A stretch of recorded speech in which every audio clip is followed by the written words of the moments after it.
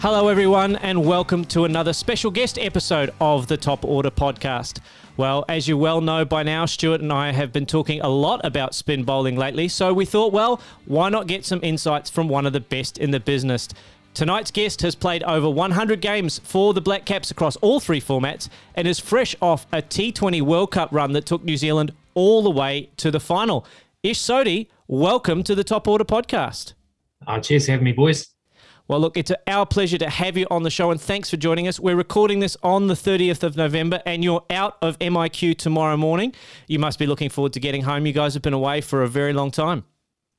Yeah, absolutely. It's been close to 3 months now, and thankfully the rules had changed kind of midway through, so it's only a 7-day hotel quarantine as opposed to the 14. So I think the boys are pretty rapt to get out and get amongst some sort of freedom and just a bit of normality.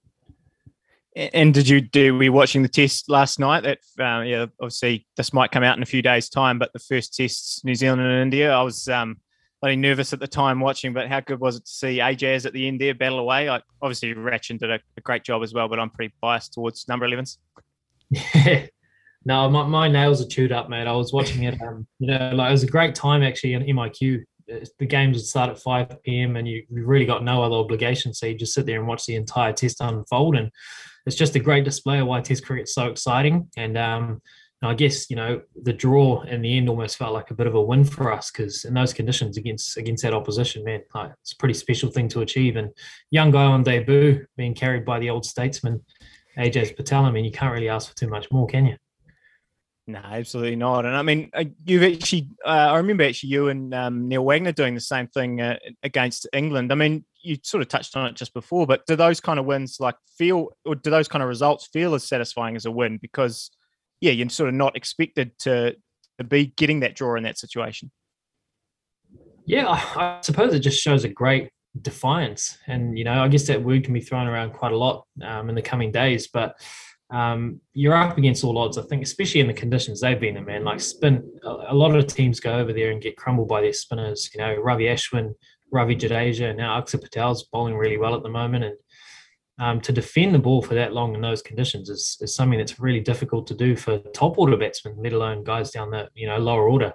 It's not taking anything away from Ratchin. He's a very, very accomplished first class player already, but I think even Will Somerville's contribution at the top of the order, mate, this is what dreams are made of. Day 5 test matches, and, you want to win test matches, but I guess draws in this regard are almost as good as a win. Yeah, I was definitely rooting for Will Somerville as a fellow offie to keep going. I thought he might bat all day there. He was looking great. But look, before we'll get stuck into the World Cup chat, but before we do that, how's your head, by the way? That David Wiesler can hit a ball. It was scary watching it at home here. Yeah, thankfully, my hands got in the way. Got a fair bit of stick from the boys for not catching it. I kind of nicknamed myself Glue Hands for a while there because I hadn't dropped the catch for a while, so kind of lost that nickname, which was a bit of a shame. But it was more so like kind of later in the competition, we ventured over to India and a ball came past my head even quicker, and I had no chance to even see it. So I was in a few wars when it came to caught and bowls, but yeah, it's just lucky that it didn't sort of get me any lower in the head. Is that something you guys train for as a bowling unit? Do you practice now? Obviously, with a lot of T20 cricket, there's a lot more balls coming back at you at pace. Is that something that you guys train for? Definitely not enough. I think it's probably highlighted the last wee while, but it's definitely something we can neglect at times. Just you tend to forget, I think, as a bowler, that as soon as you let the ball go, your main job is now fielding. So you almost have to prepare for it. But it's definitely something kind of upon reflection of this World Cup is something I'd like to train a bit more of. Mm.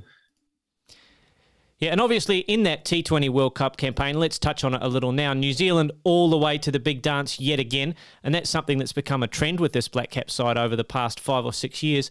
What is it about your team, Ish, that makes it possible to consistently get yourselves to the pointy end of these big tournaments against, well, let's face it, some maybe more fancied rivals on paper and in terms of, playing budgets? Yeah, I think it's fantastic. I suppose the consistent success that the team's been having over the past few years, and T20 cricket, we've been a successful team, but across all formats to, I guess, compete in major ICC events, whether it's one-day formats, making 2 finals, and obviously the World Test Championship, which was phenomenal earlier this year. And I guess to get to the final of the T20 World Cup, probably against all odds. I don't think many people favoured us to get that far. It's probably something that was highlighted quite a bit once we got there. I genuinely think it's down to a strong core of senior members of the side that are kind of leading the way for the younger guys to come in and just be able to express their skills really well. The top guys like Kane, Roscoe, Tim and Trent, Wags, these guys have been there for a long period of time and they've kind of set a great example for everyone else coming in. And I think that's kind of showing up in a lot of success that we're having. And obviously the final didn't go sort of how we hoped it would, or the man upstairs there, Bully, we won't touch too much on it because, he was relatively happy with the result. But what about that knock from Kane? You touched on him before. I mean, that was just unreal. And I mean, after watching that, like, did you guys kind of feel like you had enough at the break? Yeah, look, the way he played was crazy. Taking Mitch Starc the way that he did. Mitch Starc's one of the best bowlers that's probably walked the earth with the white ball in his hand. So the way that he played him was world class. And definitely, I think runs on the board are always great to have in big games like that.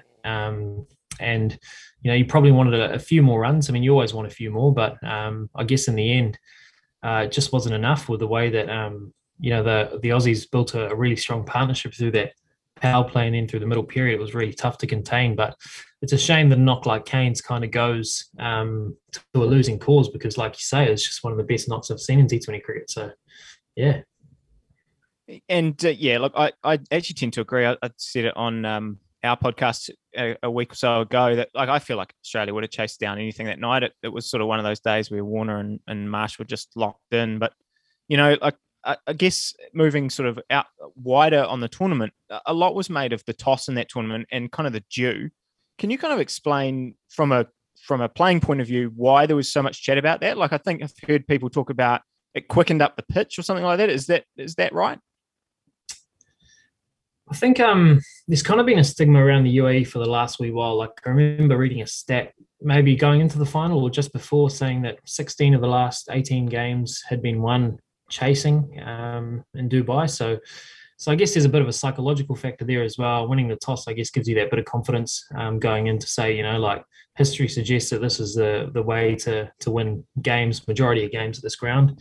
Certainly later in the tournament, when we first got to the UAE, it was real hot. It was like 40, 45 degrees. But I suppose towards the back end of the tournament, when we actually started playing a lot of games, the weather started to cool down quite a lot. And I think that change in temperature certainly brought a lot more dew than perhaps at the start of the tournament. And so it was definitely something to factor in later in the tournament. And that was kind of when we played the majority of our night games. So it was just a challenge that we had to overcome. And in terms of the final, was dew a factor in the second innings? It certainly seemed like in a lot of games, teams talked about the dew being a factor, but I don't remember there being much chat about the dew at the outcome or at the conclusion of the final. Was it an influencing factor when you guys were having to bowl in that second innings?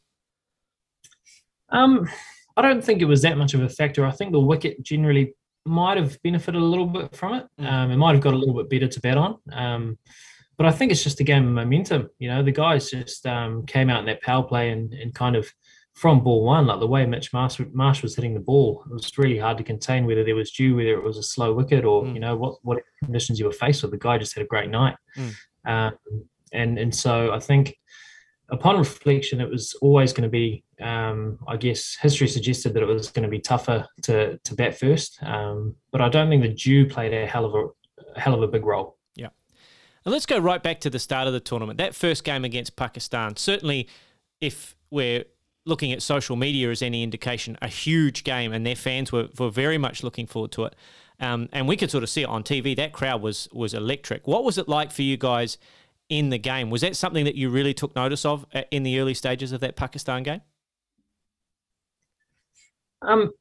Definitely, because I guess the last wee while that we've kind of had COVID is a obstacle that we've had to face around cricket. We've had a lot of games where we haven't had any crowd. So to come out to Sharjah, I think initially they said that there was going to be 70% capacity crowd, but you couldn't see any empty seats in there. It was just heaving, a sea of green, the passion that the Pakistani fans brought, and obviously there was a fair bit of unrest. Obviously, we had left Pakistan through some security concerns, so they were really looking forward to seeing New Zealand play against Pakistan, and this was a great chance for the tournament to start off with a hiss and a roar. So it was phenomenal.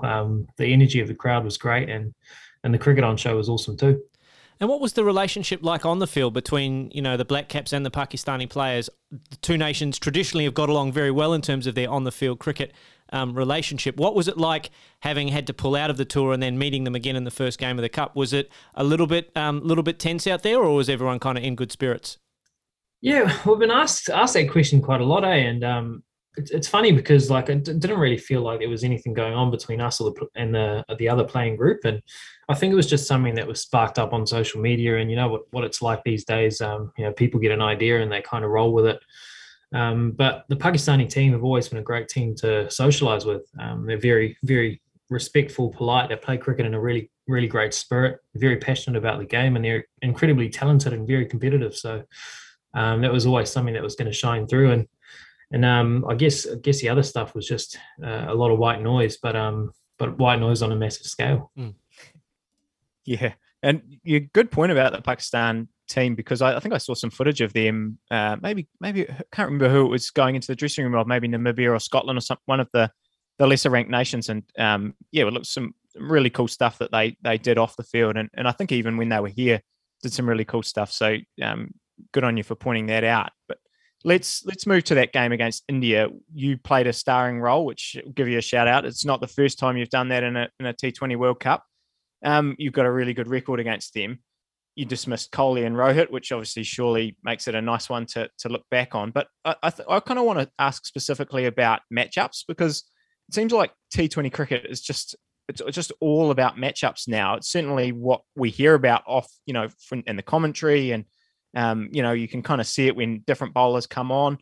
Do you kind of know it as a player, like before the start of the game, that you might have a favoured matchup with Kohli, for example, and as soon as he comes in, you're going to come on to bowl, or is it actually a bit more fluid than that when you're on the field? I guess if you can kind of sum up that question, I think the first thing that comes to mind is data. Like the amount of data that you have at your disposal nowadays, even compared to when I started my career, is just crazy. It comes down to dot ball percentages, how many times certain batters get out to certain types of bowlers. On what conditions do they score the most?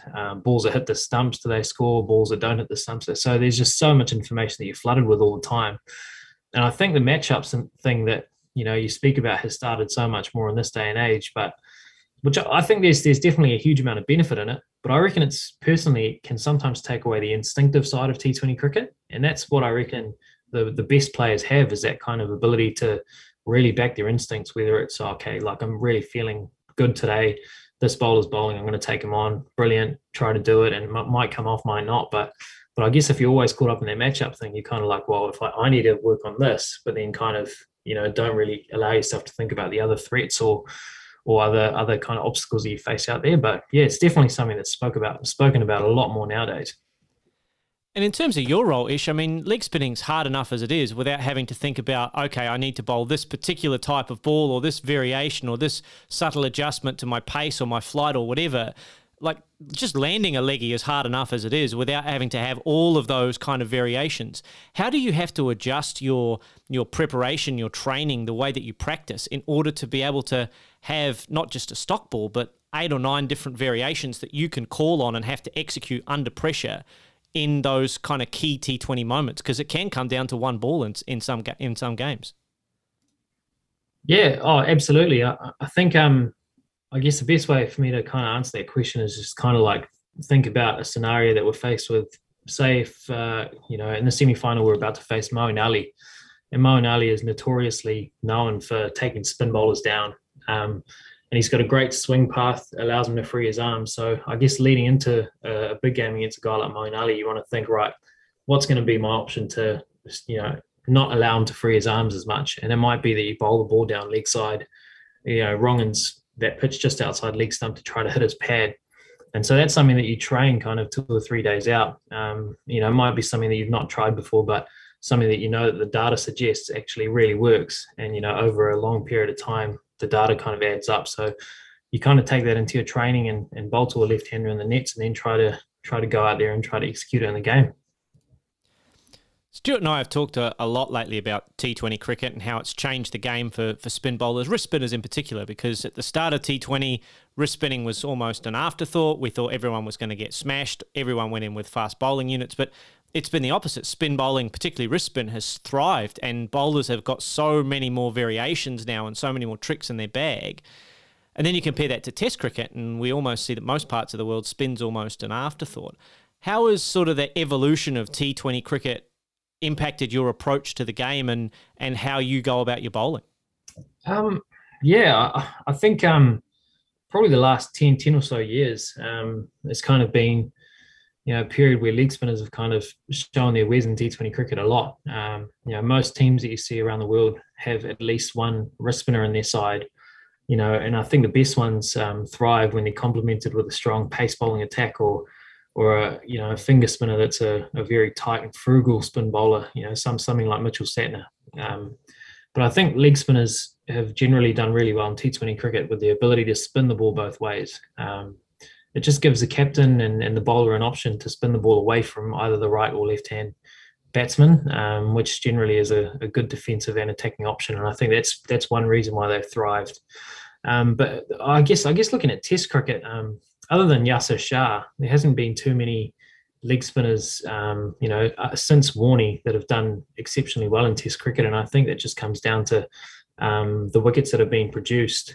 Finger spinners and the accuracy has been a huge factor in helping them be successful in Test cricket. And I think that's probably one thing that works really well in leg spinner's favour is the odd ball that, comes out slightly shorter and wider, gets cut for one, and as opposed to in Test cricket, gets cut for four. And so you can still build on that pressure. So I think that's definitely a huge factor into why they've been successful in T20 cricket. And I mean, you had a crack at Test cricket really early on in your career. It definitely, I don't know, from the outside, I guess it seemed like you're a real case of, they sort of talk about learning on the job for you at that level because you hadn't played much first-class cricket. How do you kind of look back at that experience now? Was it like a tough experience going in, or was it like, do you think about it as an awesome opportunity that you kind of got to see where you're at a young age? Yeah, where do you view it? Oh, there's certainly mixed emotions. It was a time where I hadn't played really any cricket at all. Pretty much came straight out of club cricket. I remember losing my spot to a certain Stuart Lipshaw in the Auckland A side. And so, I was pretty green around the edges, pretty much coming out of school cricket and then club cricket and playing, I think, 5 or 6 games of first class cricket into tests. It was probably something I wasn't really ready for at the time. Looking back, while I look back at the opportunity being a great one and, being exposed to some great players of spin and exposed to different parts of the world at such a young age, coming from a really small town like Papatoetoe, it's pretty exciting times. I guess looking back at it, it's probably helped in my role of developing into a, white ball player later on in my career. That sort of resilience you learn at such a young age, I reckon, holds you in good stead. But I can't help but think it would be great to have another crack. And also what it would have been like if I debuted in Test cricket if I was 25 or 26 with a bit of experience under my belt. Where it's hard not to think about those things. I think you've got to look back at it with as much of a positive attitude as you can. Because if it hadn't been the case, then I probably wouldn't have found white ball cricket like I have. Oh, thanks for the shout out there, Ish. I actually was no joke. I was saying to Baldy before we started that when I played Auckland A's, I couldn't. I think you came down actually in the first game that I played, and I said to a few other guys, I cannot believe that they're picking me, this old man, and instead of this young guy. He's going definitely eclipse what I can do, and you've certainly proved that right. So you're a lot younger. You're younger than you make out, though. You're not that old, are you? I'm about, what am I? About 37 now, mate. So no, but yeah, still young at heart. Oh my god, that makes attention too, mate. But did you play for Cornwall or East Coast Bays? East Coast Bays. We're all Bays boys on this podcast, so we try and give Schmulzy and Cam Fletcher a bit of a shout out whenever we can. And you touched on it a bit there with kind of where you're at with Test cricket. I mean, I think your last test maybe was that awesome series in Pakistan in 2018. It seems like it is a goal of yours to get back to Test cricket. How do you kind of go about doing that if that's the case? Because I guess with white ball cricket, it takes up so much of your year if you're going to be going, IPL stuff and going around the world playing different formats. And then also, like you touched on it when we were talking to Baldy before, it's a different type of training, I'm sure, about what you're trying to achieve. So, yeah, sort of where are you at with Test cricket now? Yeah, that's exactly right. I think personally, there's still a huge burning desire to get back playing Test cricket. I still come from that sort of purist mindset, growing up in the 90s and early 2000s, watching Warney, Kumble, and McGill. Can't help but seeing those guys as your heroes and wanting to emulate what they did. Although that's a lot more difficult than they made look on the TV back then, which is kind of niggly. But cheers, guys. I guess the training is different, but a big part of it is just the chance to play more first class cricket more consistently. And I guess there's a party that almost has to weigh up whether playing a lot of white ball cricket is to the detriment of your red ball stuff or whether you can find that balance in your training as well. And I think it is probably about changing your training up a little bit more, not thinking too tactically about T20 cricket, but just building those fundamentals up again of, how you can get them drawing forward and playing defensive strokes on the front foot for longer.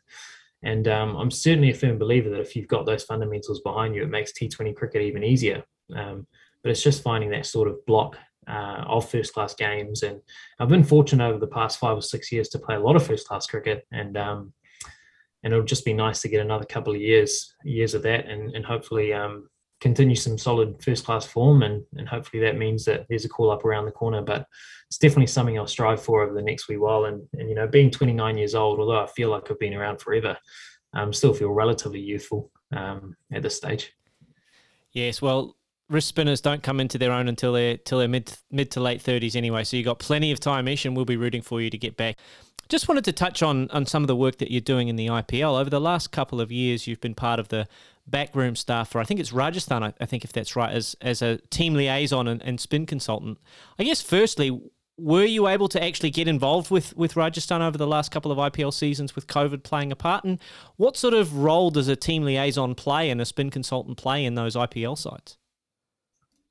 Yeah, so I guess initially the conversation was had around the spin bowling consultant stuff, and that was mainly the role that I was going to take up. And I guess the alluring factor about it was, I guess firstly the reason I probably got the role was when I played there for a couple of years, worked pretty closely with some of the young spinners there and developed some pretty good and strong relationships with them, and we were able to achieve some pretty cool things. So it was nice that, although I wasn't required in a playing capacity in that third year, I was asked back to come and do this role. And I guess another reason why, I'd kind of explored that opportunity was with COVID being around, with, the quarantine periods that were around, if you were required to be a replacement player, it was a lot less simple than just being able to get on a flight and go and start playing.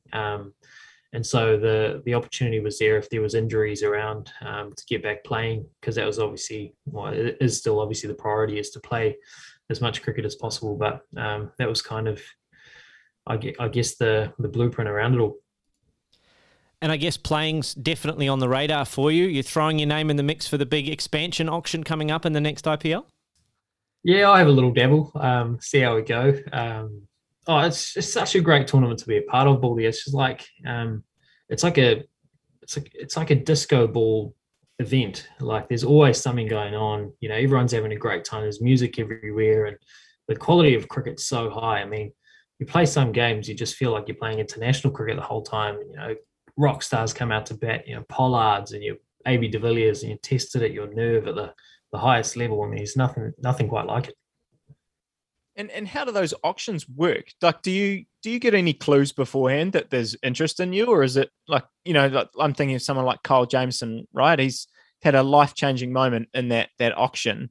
Does he know beforehand that something's going to happen? I think I heard that he kind of went to bed and then woke up just around the time. Maybe he's playing that down for the media, but like, do you actually know, okay, a couple of teams are going to bid on me or not?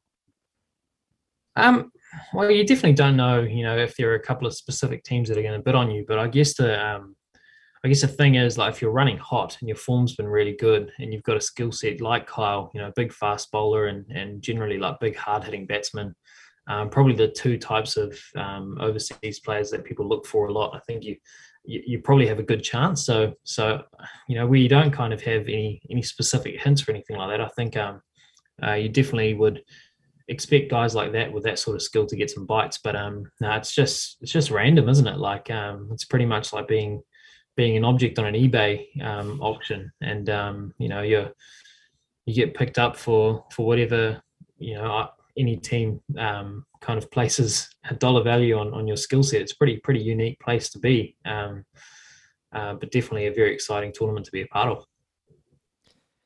Thank you so much for spending a bunch of time with us each this evening on the Top Order podcast. Before we let you go, one World Cup just gone, another one not far away in Australia 2022. So what's the next year look like for you building up to that tournament? Does anything look different for you preparing for Australian conditions, slightly different wickets, slightly different boundary dimensions, slightly different ground sets? What's it look like for you in terms of building up for that tournament? Yeah, I think simply in the UAE and probably Asian conditions, side spin plays a big role as a spin bowler. You want to be able to skid the ball sometimes, in places like Sharjah. And if you do want to turn it, you want to turn it at pace where, Australia's got bouncy wickets, and obviously being quite a tall bowler, I want to extract as much bounce as I can. So overspin is probably going to be the main focus over the next year or so.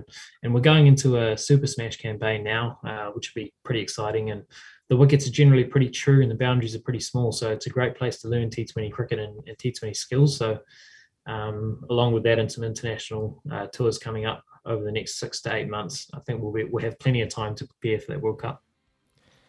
Yeah, well, certainly all the best for that Super Smash coming up. We're looking forward to having cricket return to Auckland and to all parts of New Zealand, and we're very much looking forward to having our Black Caps and domestic heroes running around in the Super Smash. I'm very much looking forward to getting down to the outer oval at Eden Park and enjoying that. Ish Sodhi, thank you so much again for joining us here on the Top Order podcast. It's been a pleasure having you on the show, talking wrist spin, spinner to spinner, albeit ones of very, very different skill levels. But thank you so much for joining us on the program.